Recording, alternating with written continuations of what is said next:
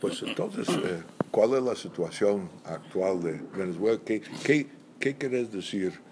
¿Qué crees que el mundo sepa de Venezuela? Bueno, soy Lorenz Castro, diputado a la Asamblea Nacional de Venezuela y al Parlamento del Mercosur. Actualmente trabajo en el staff, en el equipo político del presidente interino Juan Guaidó en Venezuela, y la situación en Venezuela hoy es una situación casi catastrófica. Estamos a punto de una catástrofe humanitaria, de un conflicto político generado por un manejo de un gobierno que tiene 20 años en el poder, una revolución auspiciada y tutelada por la Revolución Cubana,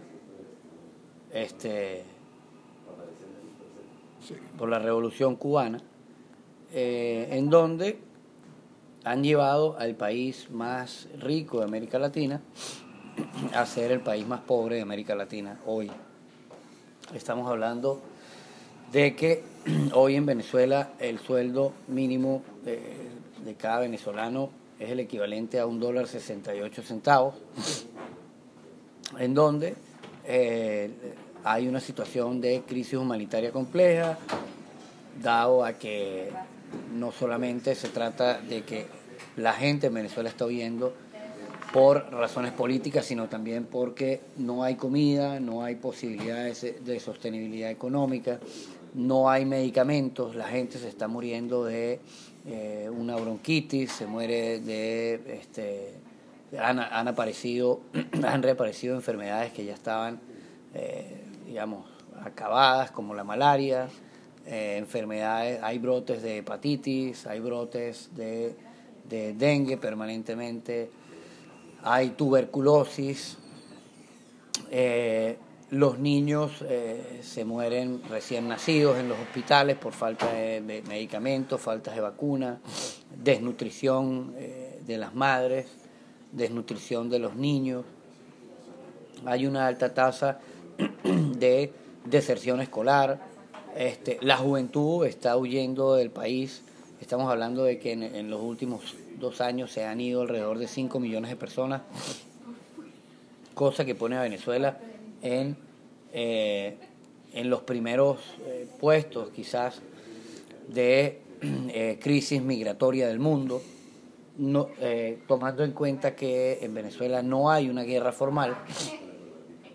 Es algo que debe llamar poderosamente la atención del mundo, dado que Venezuela tiene las mayores reservas de petróleo quizás del mundo, es uno de los países con mayores reservas petrolíferas, tiene minas de oro, tiene minas de coltán, tiene cómo desarrollar una industria turística importante.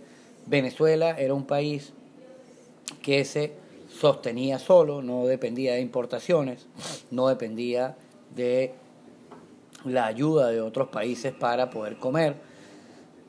Teníamos un aparato productivo importante, de los más importantes de la región, y fundamentalmente porque teníamos una de las empresas petroleras más importantes del mundo, que era PDVSA. PDVSA, siendo una empresa del Estado, era una empresa 100% del Estado. Era una empresa que, contrario a las experiencias de empresas estatales de otros países latinoamericanos, es una empresa de primer mundo. Era la primera o segunda empresa de petróleo del mundo. Creo que era la segunda empresa, no la primera, pero sí era la primera empresa de petróleo del mundo. Y tenía un funcionamiento súper estable. Al llegar la revolución, han tomado todas las empresas de manera comunista, han expropiado empresas privadas, las cuales ya no producen, han acabado en un 70% del aparato productivo del Estado, si no más. Han perseguido a los empresarios, han acabado con la producción agrícola, y todo esto para generar un negocio de importación mediante un control cambiario, en donde le ponían sobreprecio a las importaciones y aparte con un dólar preferencial que era valorado a 6.000 bolívares quizás en algún momento,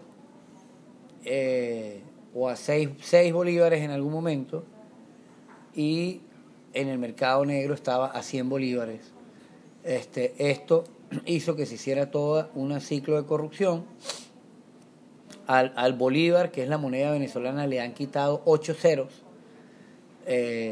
para aparentar que la inflación no existe, y esto ha sido una consecuencia de un modelo ideológico comunista que se ha plagado por el hemisferio, y un modelo comunista, un modelo socialista que tiene alianzas claras con el narcotráfico internacional, con el terrorismo internacional, que tiene como sede de operaciones o como núcleo de operaciones algo que comenzó como una simple reunión de movimientos de izquierda, que es el Foro de Sao Paulo, y se ha convertido en un gran dolor de cabeza para América Latina y para el mundo.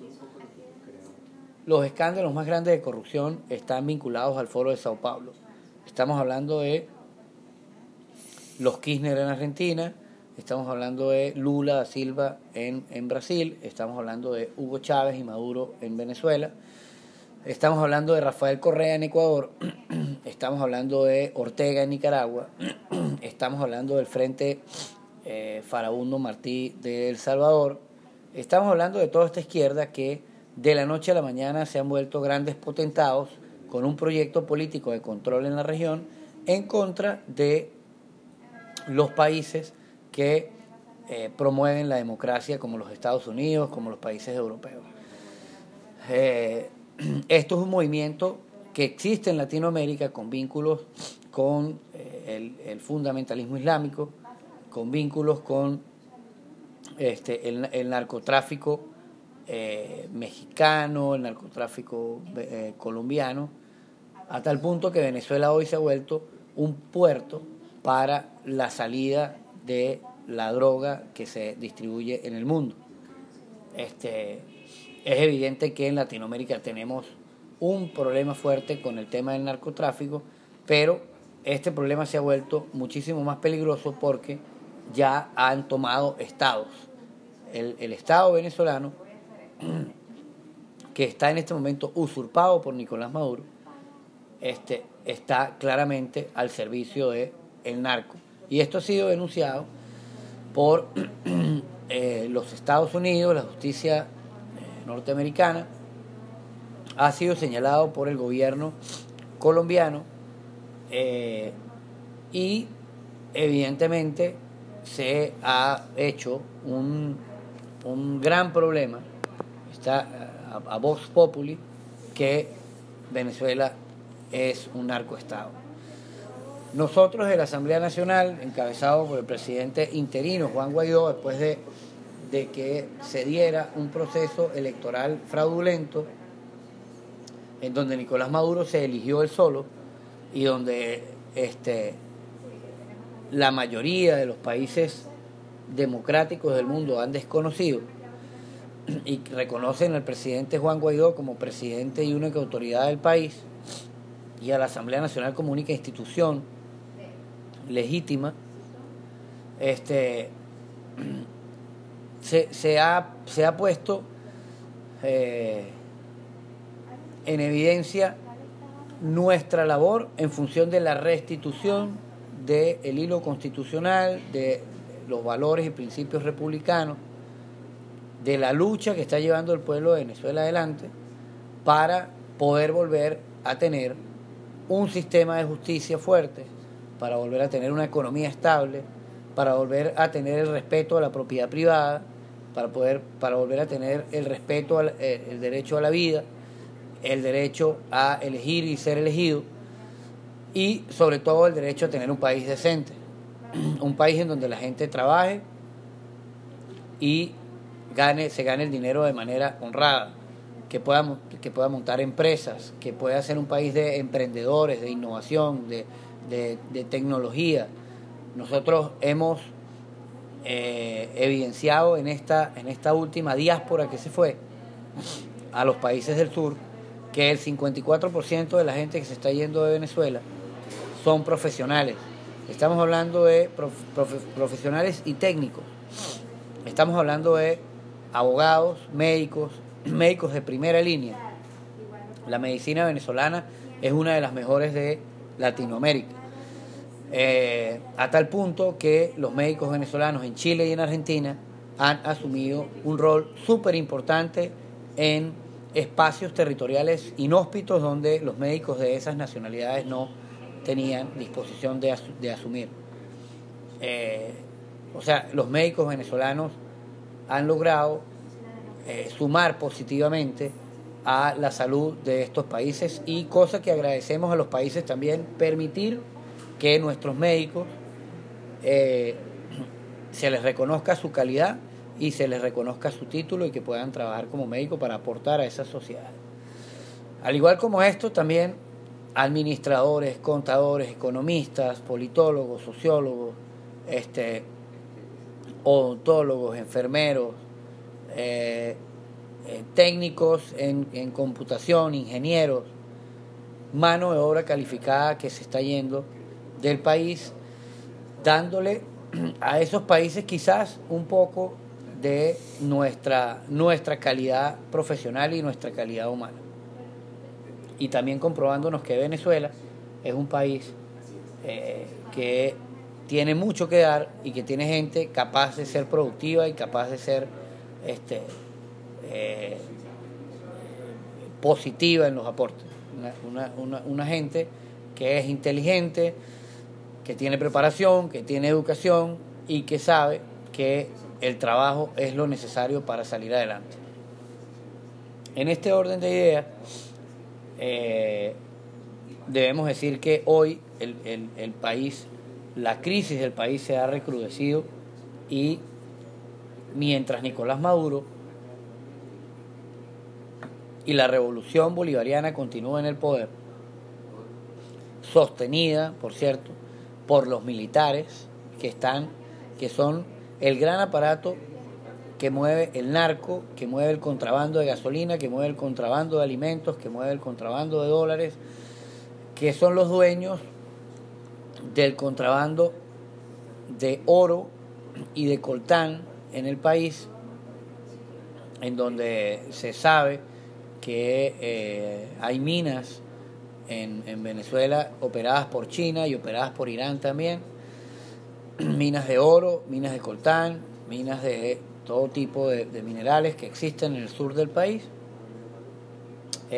Mientras esta dictadura criminal continúe en el poder, se va a recrudecer la crisis, la crisis humanitaria compleja que estamos viviendo se puede profundizar.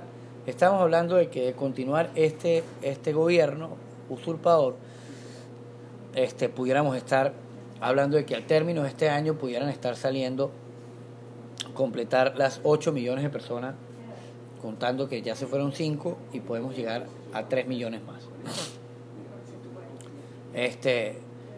Ante esto, la Asamblea Nacional, el presidente Juan Guaidó, los diputados de la Asamblea Nacional, estamos resistiendo y estamos peleando adentro del país. Nosotros creemos que tenemos una oportunidad de que la libertad gane en Venezuela, de que podamos restituir la república, de que podamos romper la revolución cubano-chavista que nos montaron en Venezuela, una revolución comunista que se robó alrededor de 380.000 millones de dólares que hoy estamos reclamando al mundo, y que queremos que esos fondos de la corrupción de Venezuela sean respetados y devueltos a Venezuela cuando restituyamos el hilo constitucional en el país.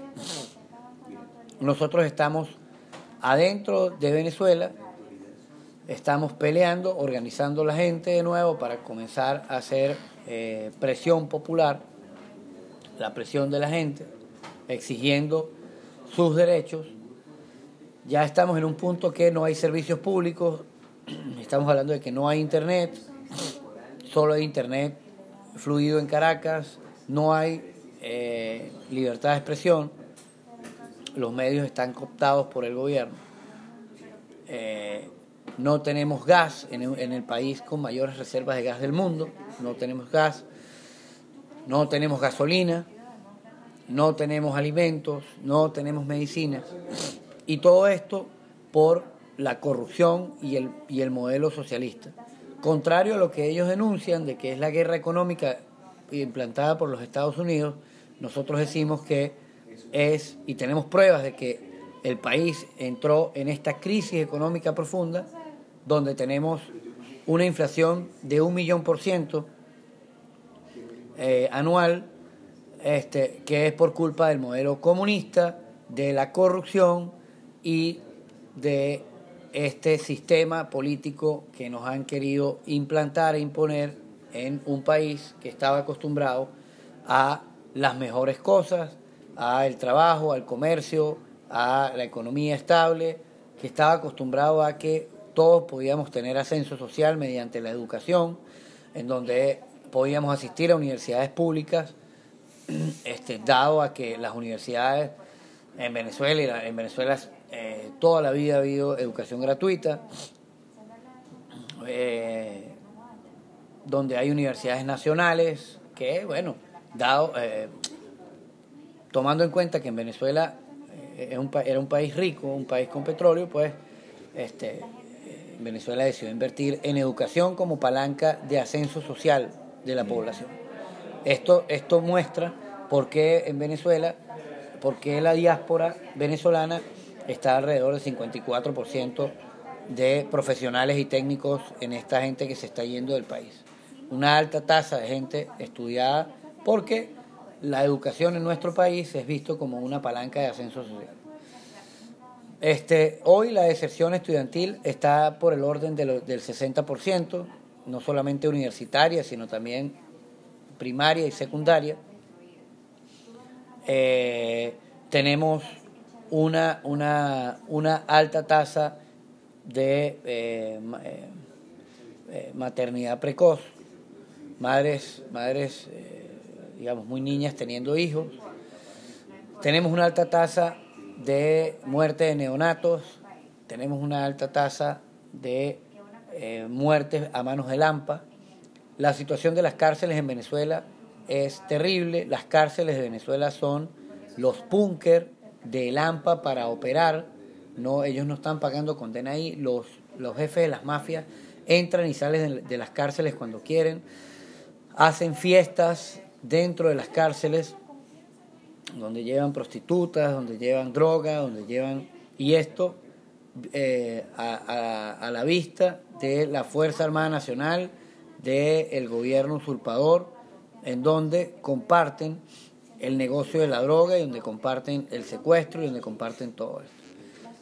En fin de cuentas, la situación de Venezuela es tan grave que el Estado ha entregado la custodia del 30% del territorio nacional a grupos irregulares como el ELN, el Ejército de Liberación Nacional de Colombia, la FARC de Colombia y los movimientos narcotraficantes que se mueven por la zona del Caribe, la zona de la pantalla hacia el Caribe, la zona costera venezolana. Entonces es ampliamente peligroso que haya un gobierno aliado del narco, del terrorismo, operando en un país con tantos recursos y tan importante geopolíticamente como lo es Venezuela. Esto ha financiado escuelas de grupos irregulares, de grupos terroristas dentro del país. Venezuela, Nicolás Maduro y Chávez, junto con Tarek El Aissami, entregaron pasaportes venezolanos a terroristas islámicos que con este pasaporte venezolano podían moverse por países que los ciudadanos de estos países árabes islámicos no pueden moverse para no levantar sospecha. Y Venezuela se volvió un centro de operaciones para el mal, el lado oscuro del mundo, conducido por la isla de Cuba, que se ha vuelto una isla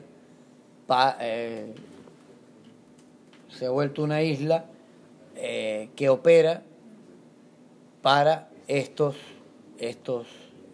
intereses. Hoy podemos decir que en Venezuela la policía política, el sistema de inteligencia, el G2 cubano, controla todas las decisiones que se toman hoy en Venezuela.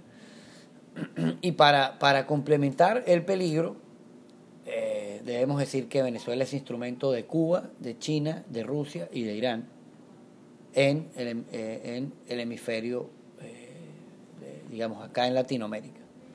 Así pues que nosotros denunciamos al mundo que esto sucede en Venezuela, que los venezolanos corremos peligro, que el presidente Juan Guaidó y los diputados de la Asamblea Nacional están corriendo peligro, pero estamos asumiendo la lucha por la restitución de la República, la lucha por la restitución de la democracia y la lucha por tener un país en donde podamos vivir en paz y volvamos a tener el liderazgo de Latinoamérica, siendo un país próspero, un país productivo, un país con una economía estable, un país donde la democracia sea la regla, en donde la gente cuente con justicia y donde los venezolanos no tengamos que irnos a ser migrantes, sino que volvamos a ser ese país que recibió a tanta gente de todas partes del mundo, desde migrantes latinoamericanos hasta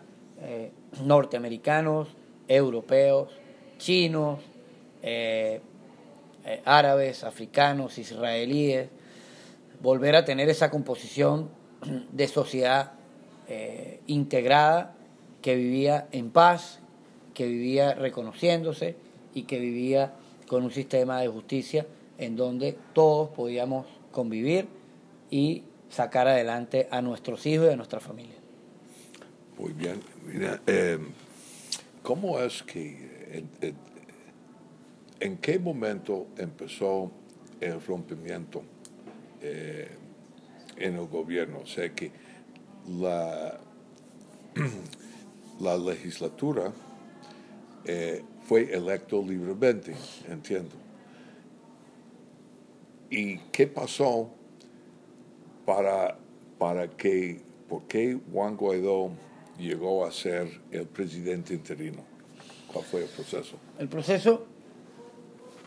proceso te lo describo, digamos, en momentos, ¿no? El sistema electoral venezolano es un sistema electoral que funciona para los intereses del PSV, que es el Partido Socialista Unido de Venezuela, para el chavismo. Nosotros nunca habíamos ganado la Asamblea Nacional, el Parlamento, nunca habíamos tenido una mayoría en el Parlamento, siempre habíamos tenido una representación importante, pero nunca pudimos tener la mayoría. En una oportunidad cometimos el error de no ir a las elecciones parlamentarias y ellos, en forma de protesta, ellos hicieron la elección y tuvieron el 100% de los representantes en el Parlamento. Con esto hicieron que la revolución avanzara hacia un modelo más comunista. En el año 2015 había un descontento tremendo con Nicolás Maduro. Chávez ya había muerto. Chávez murió en el 2013. Chávez había muerto. Maduro tenía tres años de estar como presidente. Y fuimos a las elecciones parlamentarias con el Consejo Nacional Electoral en contra, pero con un gran descontento. Era predecible o previsible que la oposición ganara, pero nunca esperaron que íbamos a tener las 2/3 partes del Parlamento. Y sucedió el milagro y logramos las 2/3 partes del Parlamento en una gran coalición de partidos de oposición, en donde hay partidos de todas las tendencias ideológicas habidas y por haber. Y esto debemos decirlo como quizás un atributo, ¿no? Partidos de izquierda, de centro-izquierda, hasta partidos de centro, partidos de derecha, partidos de la democracia cristiana, partidos liberales, partidos socialdemócratas. Toda la tendencia política venezolana que cree en la democracia en una gran alianza que se llamó la Mesa de la Unidad Democrática.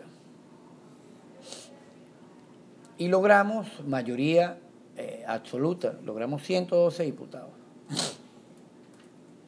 Cosa que el chavismo no esperaba y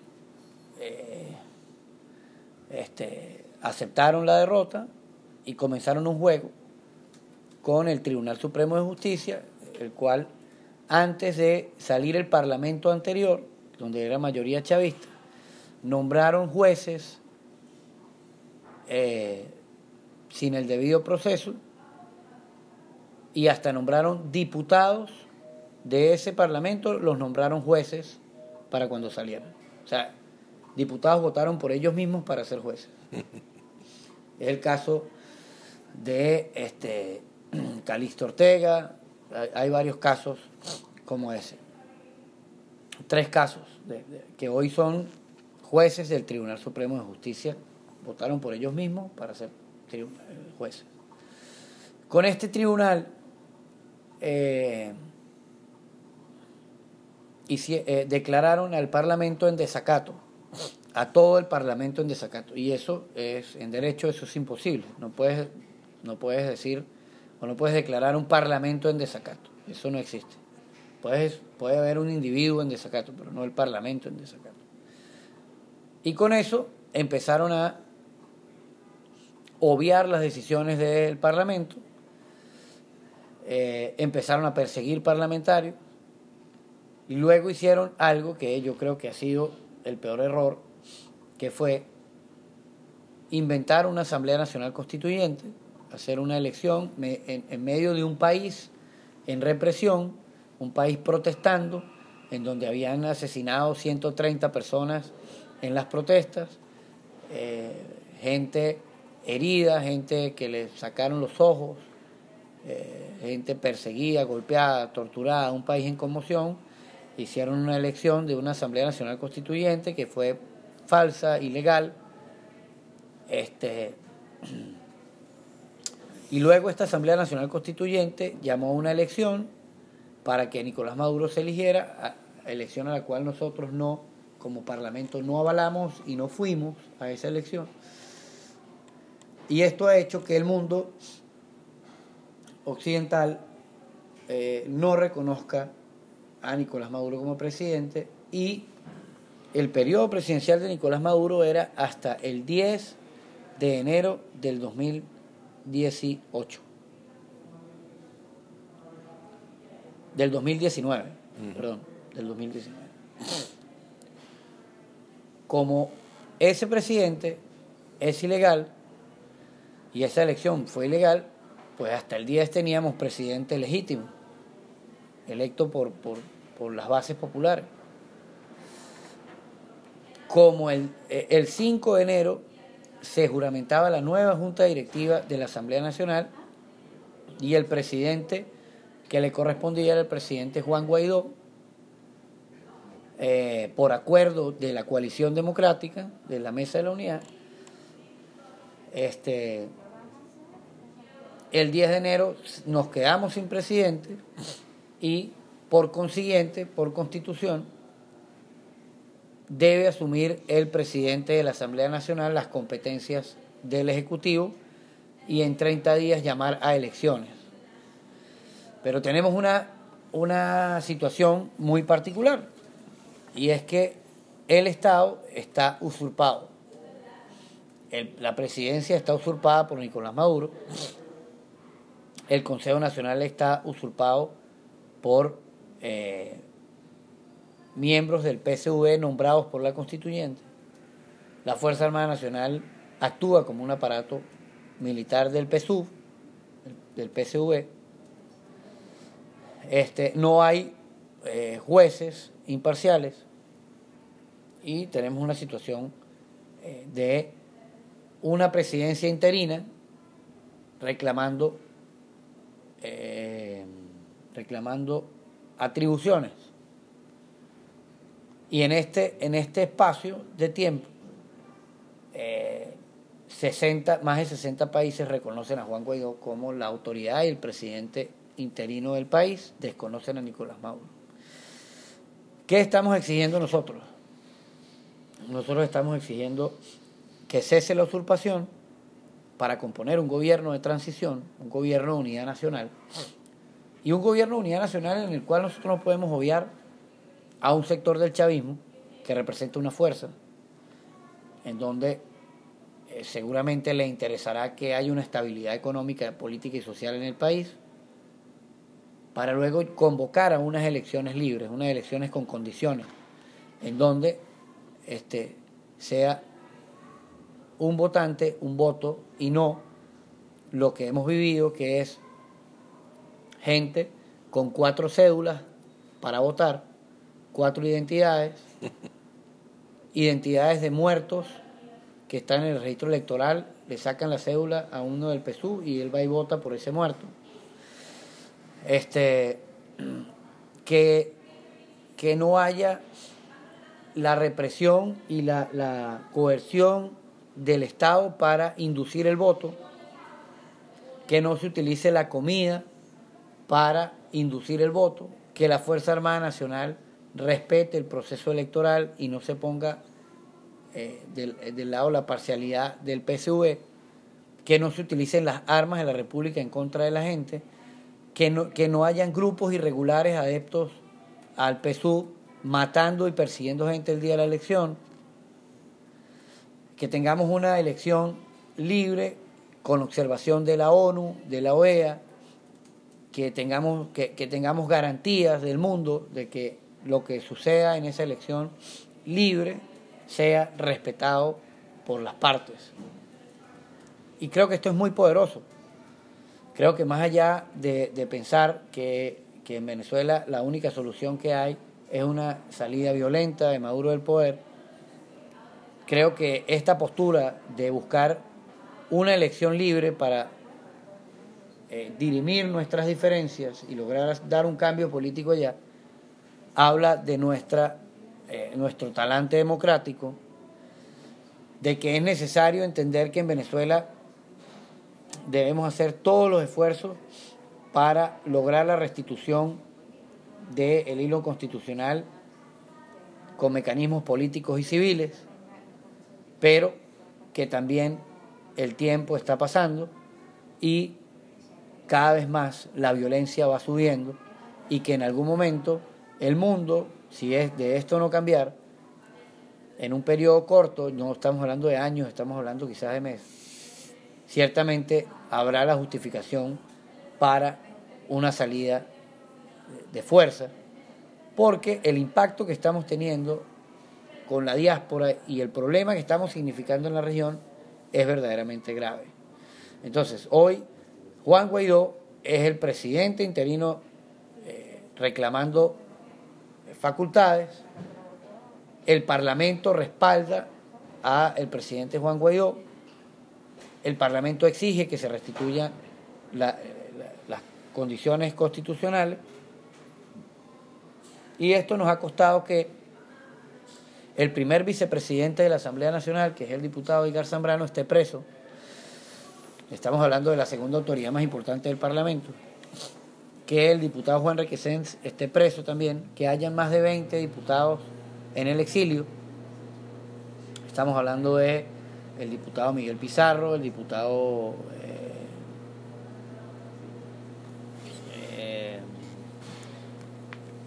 Julio Borges, el diputado Winston, te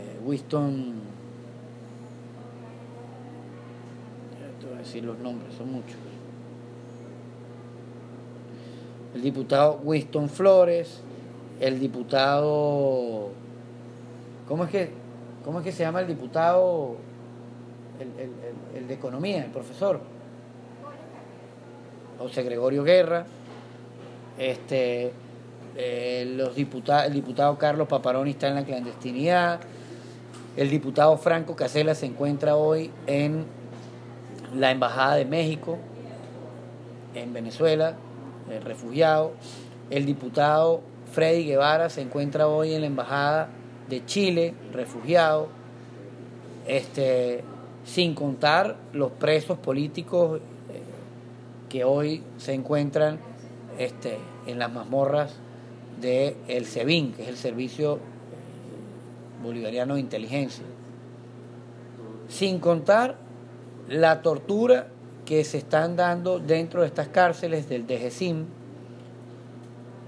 de militares que han asesinado,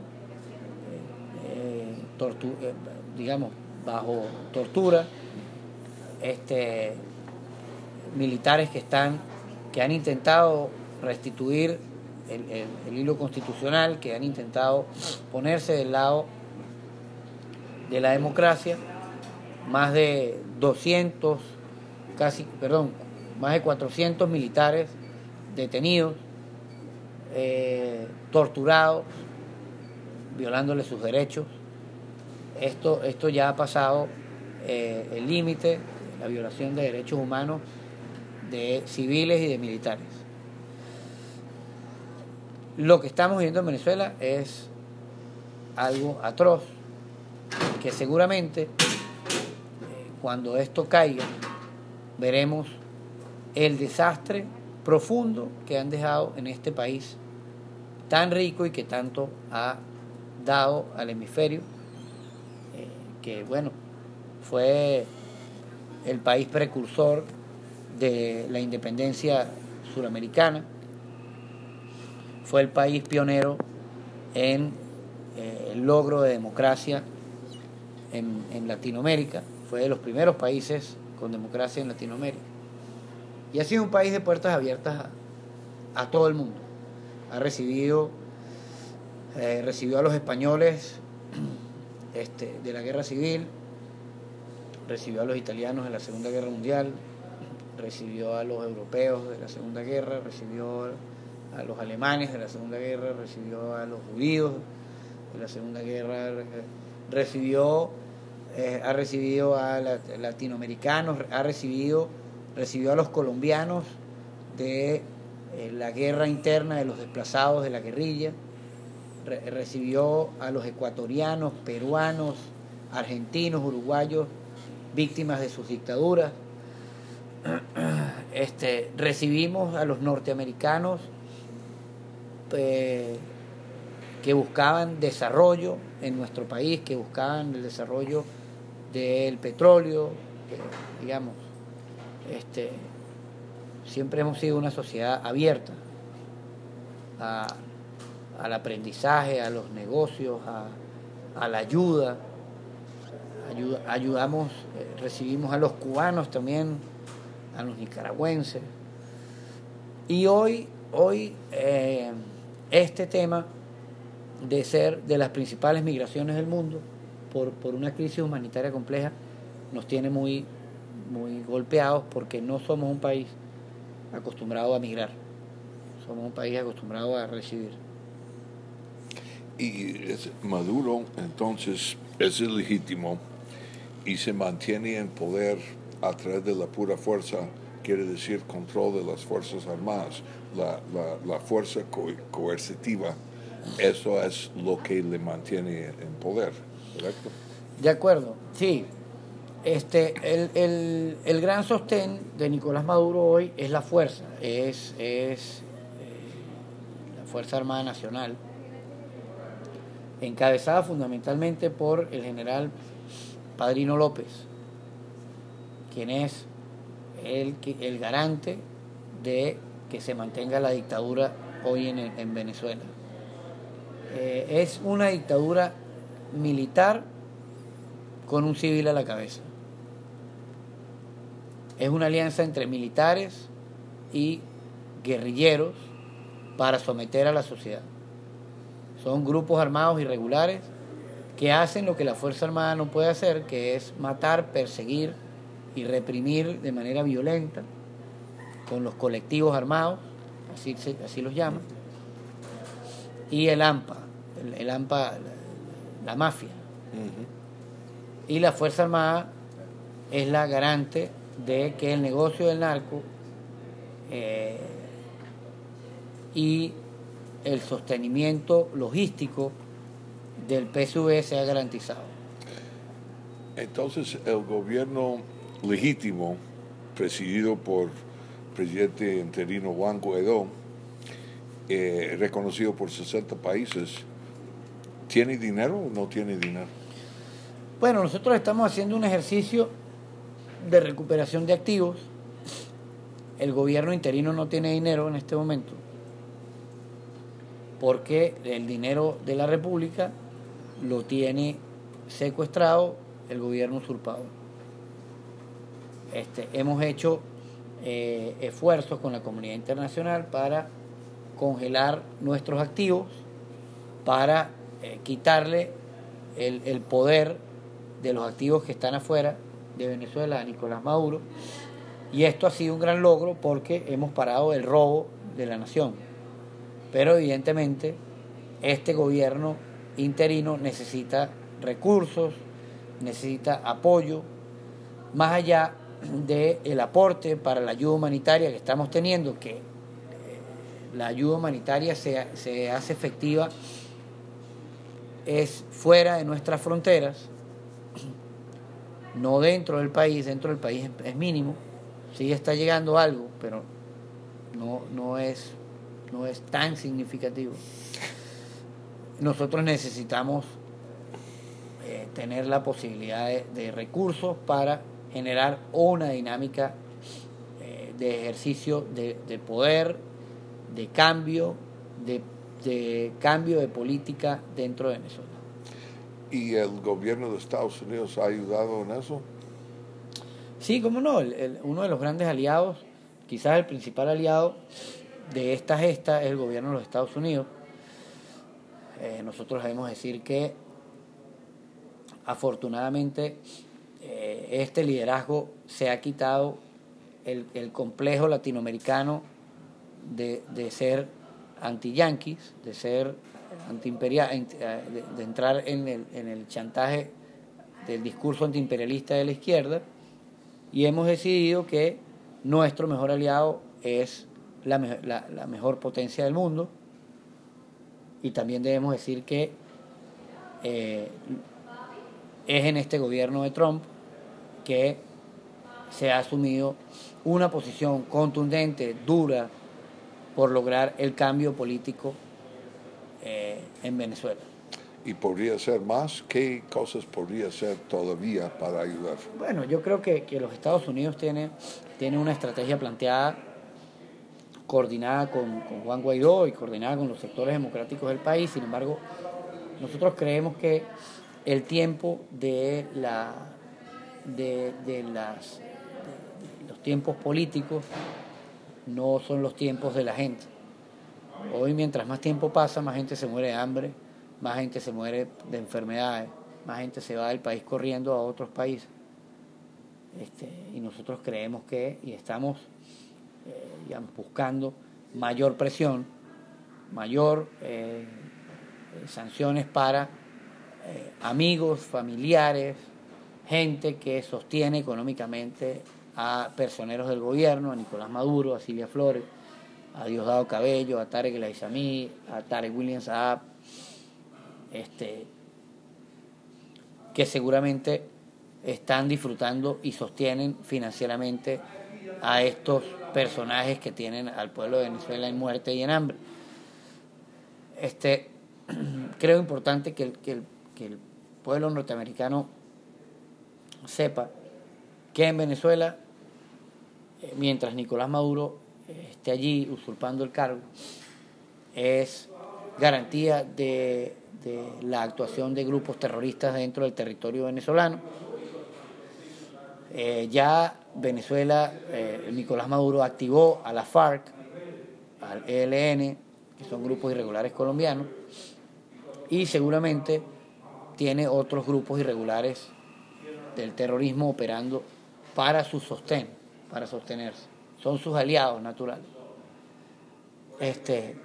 Que entiendan y que sepan que hay un elemento llamado Nicolás Maduro que es enemigo y opera para la desestabilización de los Estados Unidos y que, por muy pequeño que parezca, ha demostrado que articula más allá de lo que se piensa y que mientras él continúa ahí es un puerto, Nicolás Maduro, para la droga que entra a los Estados Unidos, para las agresiones para los Estados Unidos, es el operador de Irán, de Rusia, de China en contra de Estados Unidos en la región, y que el terrorismo es algo que realmente tiene el amparo de Nicolás Maduro en Venezuela. Y de ese grupo de Nicolás Maduro, ¿ustedes calculan que tiene dinero todavía en Estados Unidos? Sí, nosotros creemos y tenemos denuncias de gente vinculada a Nicolás Maduro y al chavismo que robó dineros venezolanos, pues, digamos, producto de la corrupción, tienen altas fortunas acá en Estados Unidos, en Europa, que deben ser congeladas y que debemos ser férreos en la búsqueda de estos recursos. O sea que ese dinero es del pueblo venezolano. Es así. Y que debe de haber procesos judiciales para recuperar lo que se puede de ese dinero para que este dinero esté a la disposición del gobierno legítimo. Esa es la idea y por eso estamos nosotros, articulando toda una estrategia para que eso sea así. Porque necesitamos un gobierno con mayor fuerza. ¿Y qué efectos tiene esa situación de Venezuela en la región, en el sur, en el norte, o sea, que los demás países de América Latina? Bueno, el efecto que ha tenido, nada más y nada menos, es que Venezuela financió a los Kirchner en Argentina, al Frente Amplio Uruguayo, financió a Rafael Correa en Ecuador, financió a Evo Morales, financió con Petrocaribe a los movimientos de izquierda en Latinoamérica, a Ortega en Nicaragua, el Frente Fabián Martí en El Salvador, a Zelaya en Honduras. No ha sido un pequeño movimiento que se ha hecho desde Venezuela, ha sido un movimiento que en algún momento tuvo el liderazgo y los estados en Latinoamérica. ¿Y los cubanos qué papel juegan en eso? Los cubanos son los grandes articuladores, los cubanos son los grandes estrategas, son los represores, son los torturadores, son los que manejan la Cancillería venezolana, son los que manejan las relaciones internacionales y son los que gobiernan hoy en Venezuela, los cubanos. O sea que son los cubanos que pusieron a Nicolás Maduro como ministro de Relaciones Exteriores. Y como presidente también. Mm-hmm. O sea, ellos le sugirieron a Chávez, que era Nicolás Maduro, el elegido. Hubo una elección que fue fraudulenta. Sin embargo, al final se acepta que Nicolás Maduro quede como presidente. Pues ganó la elección por 100.000 votos. Eso fue un margen muy, muy cerrado.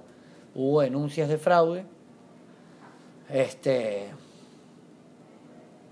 Pero al final, pues, la elección no hubo cómo descubrirla. Y luego de esto, Nicolás Maduro decide hacer una elección solo, él, e implantarse como presidente. A trancas y a mochas, como decimos allá en el país.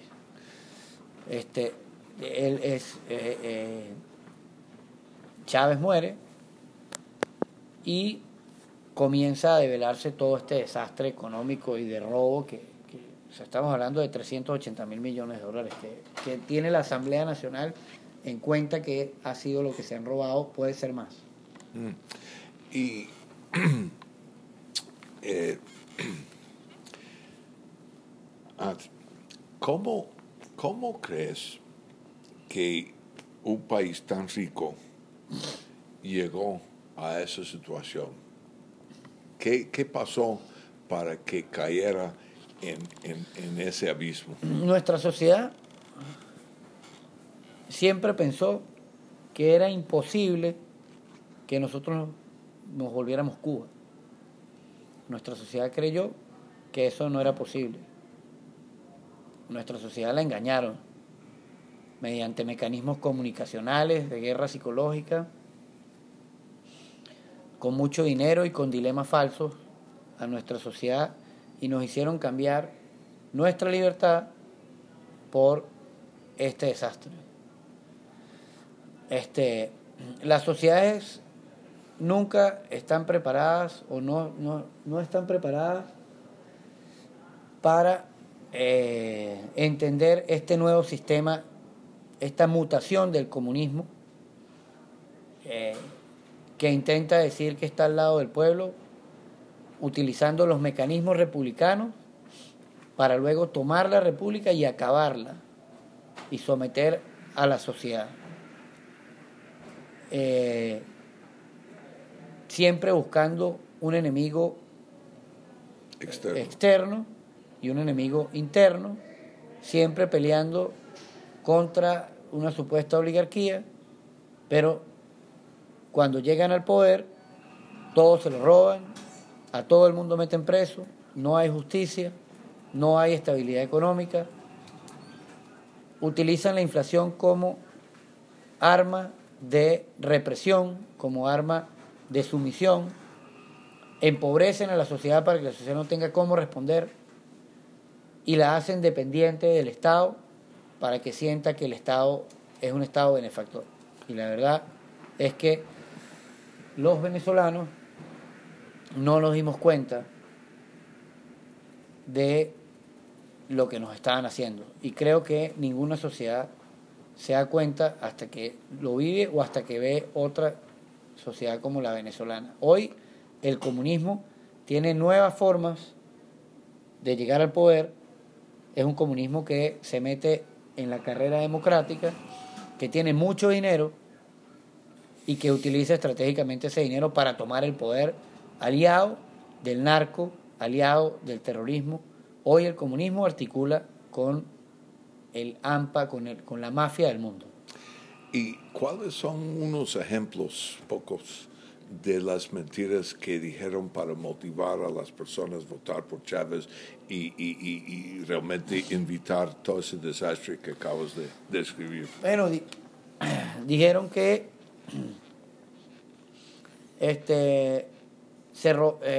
que ellos no se iban a robar el dinero, que ellos estaban al lado del pueblo y los trabajadores y que no estaban al lado de la oligarquía.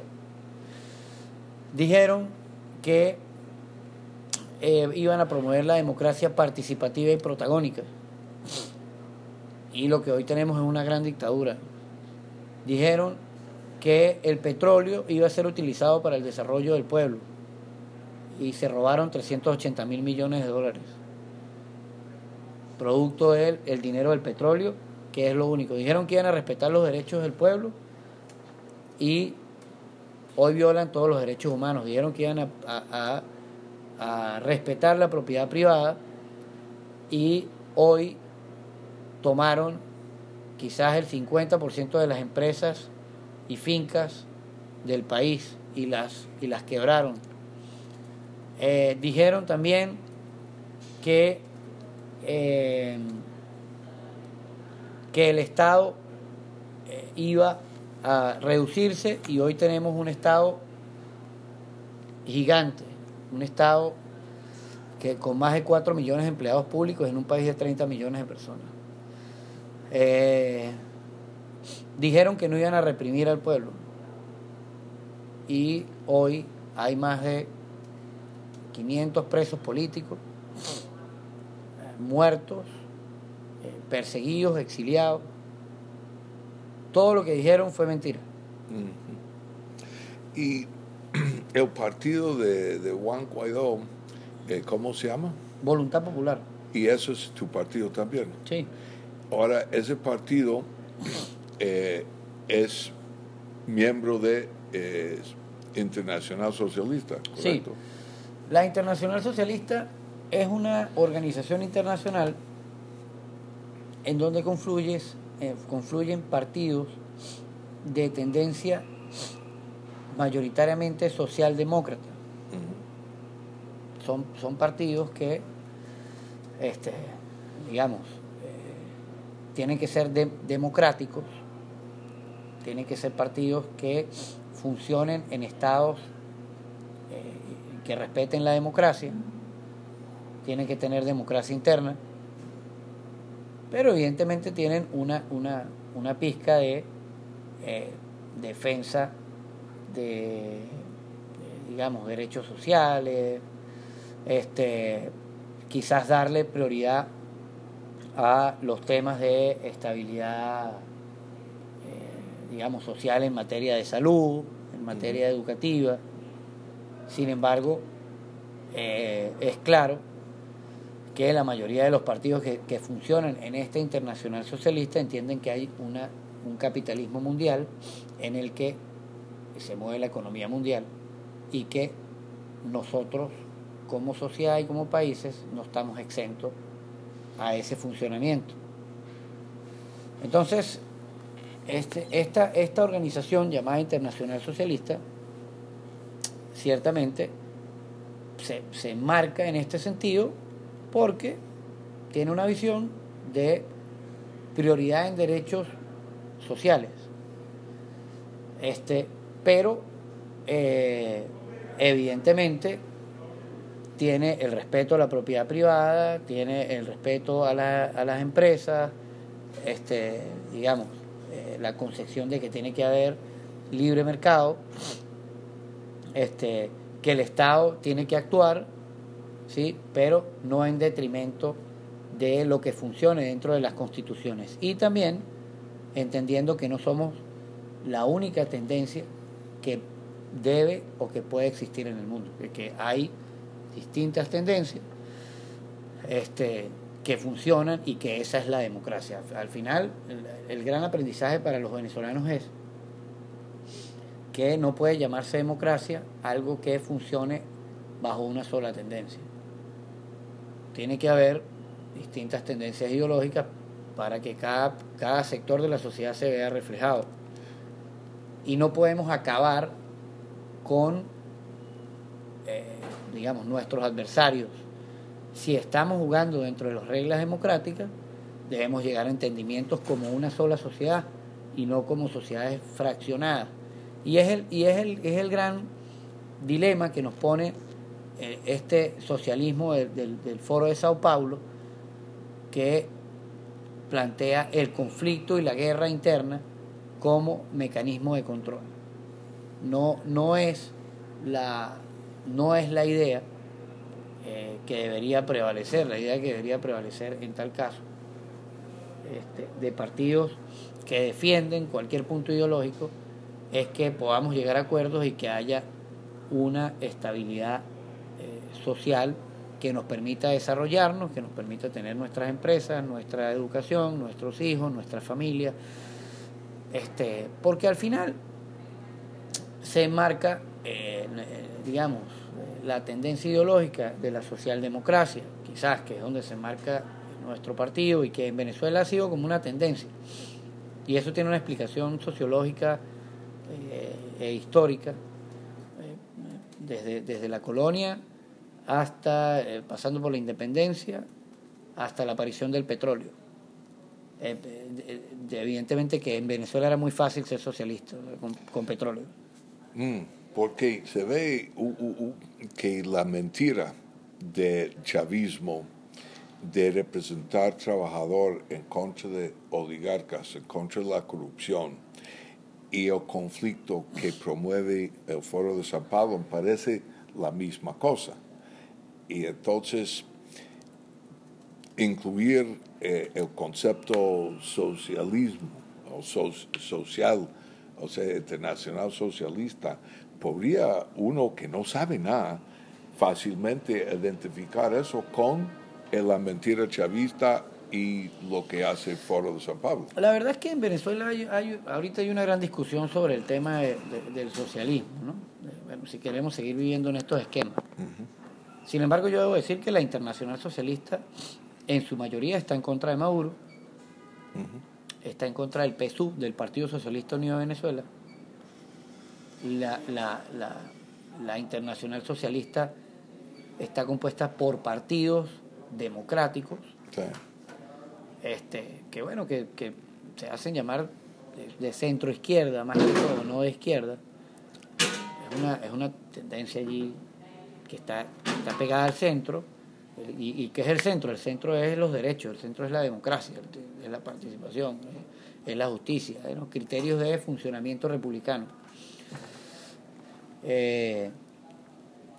Y no es el socialismo tradicional como que se puede ver desde acá. Pero sin embargo es una tendencia ideológica de muchas tendencias ideológicas que participan en nuestros sistemas, que es más vinculado a los sistemas europeos de participación política, ¿no?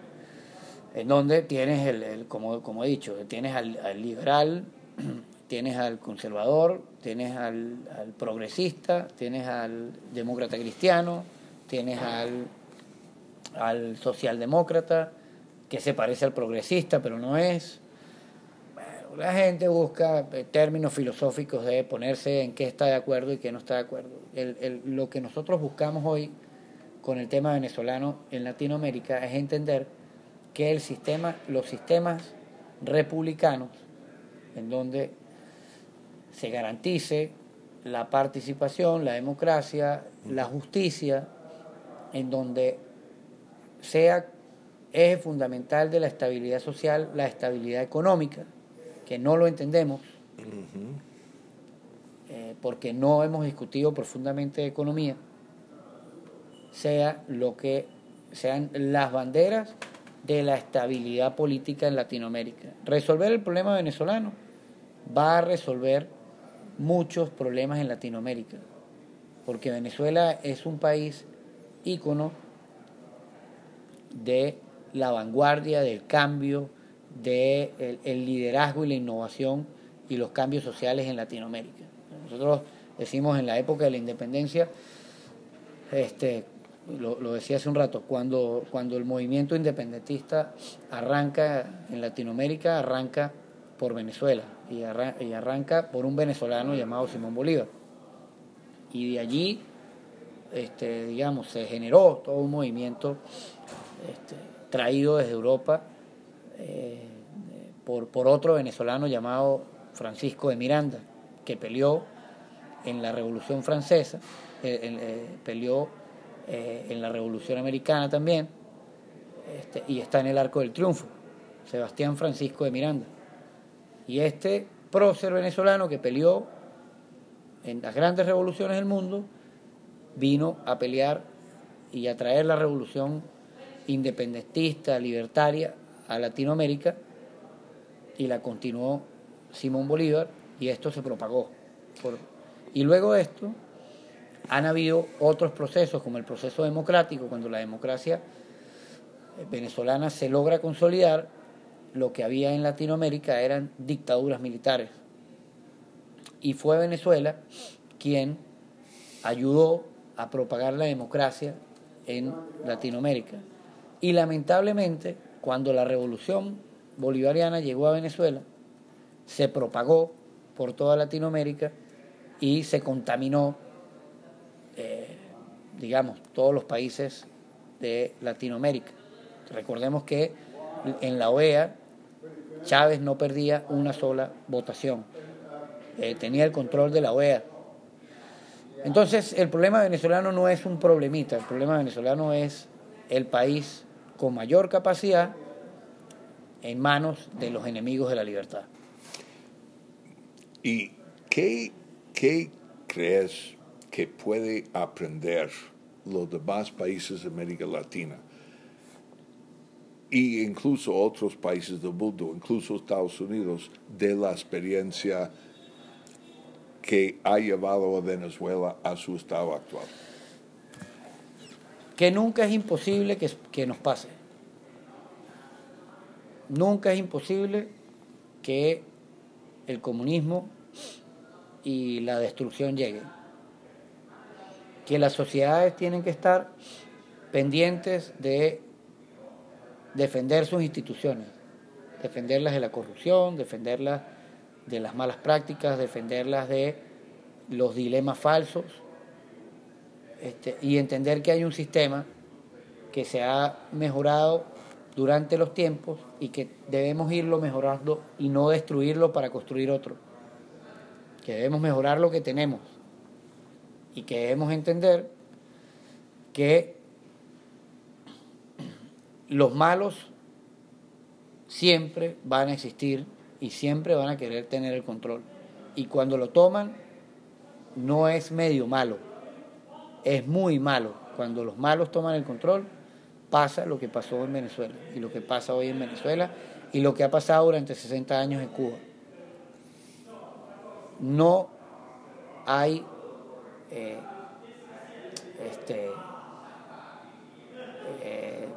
posibilidad, siempre hay la posibilidad de que pueda suceder algo malo. En Venezuela decíamos, no, eso no nos va a pasar. Y cuando vamos a otros países, nos decían, no, eso no nos va a pasar. Y pasó en Bolivia, pasó en Brasil, pasó en Ecuador.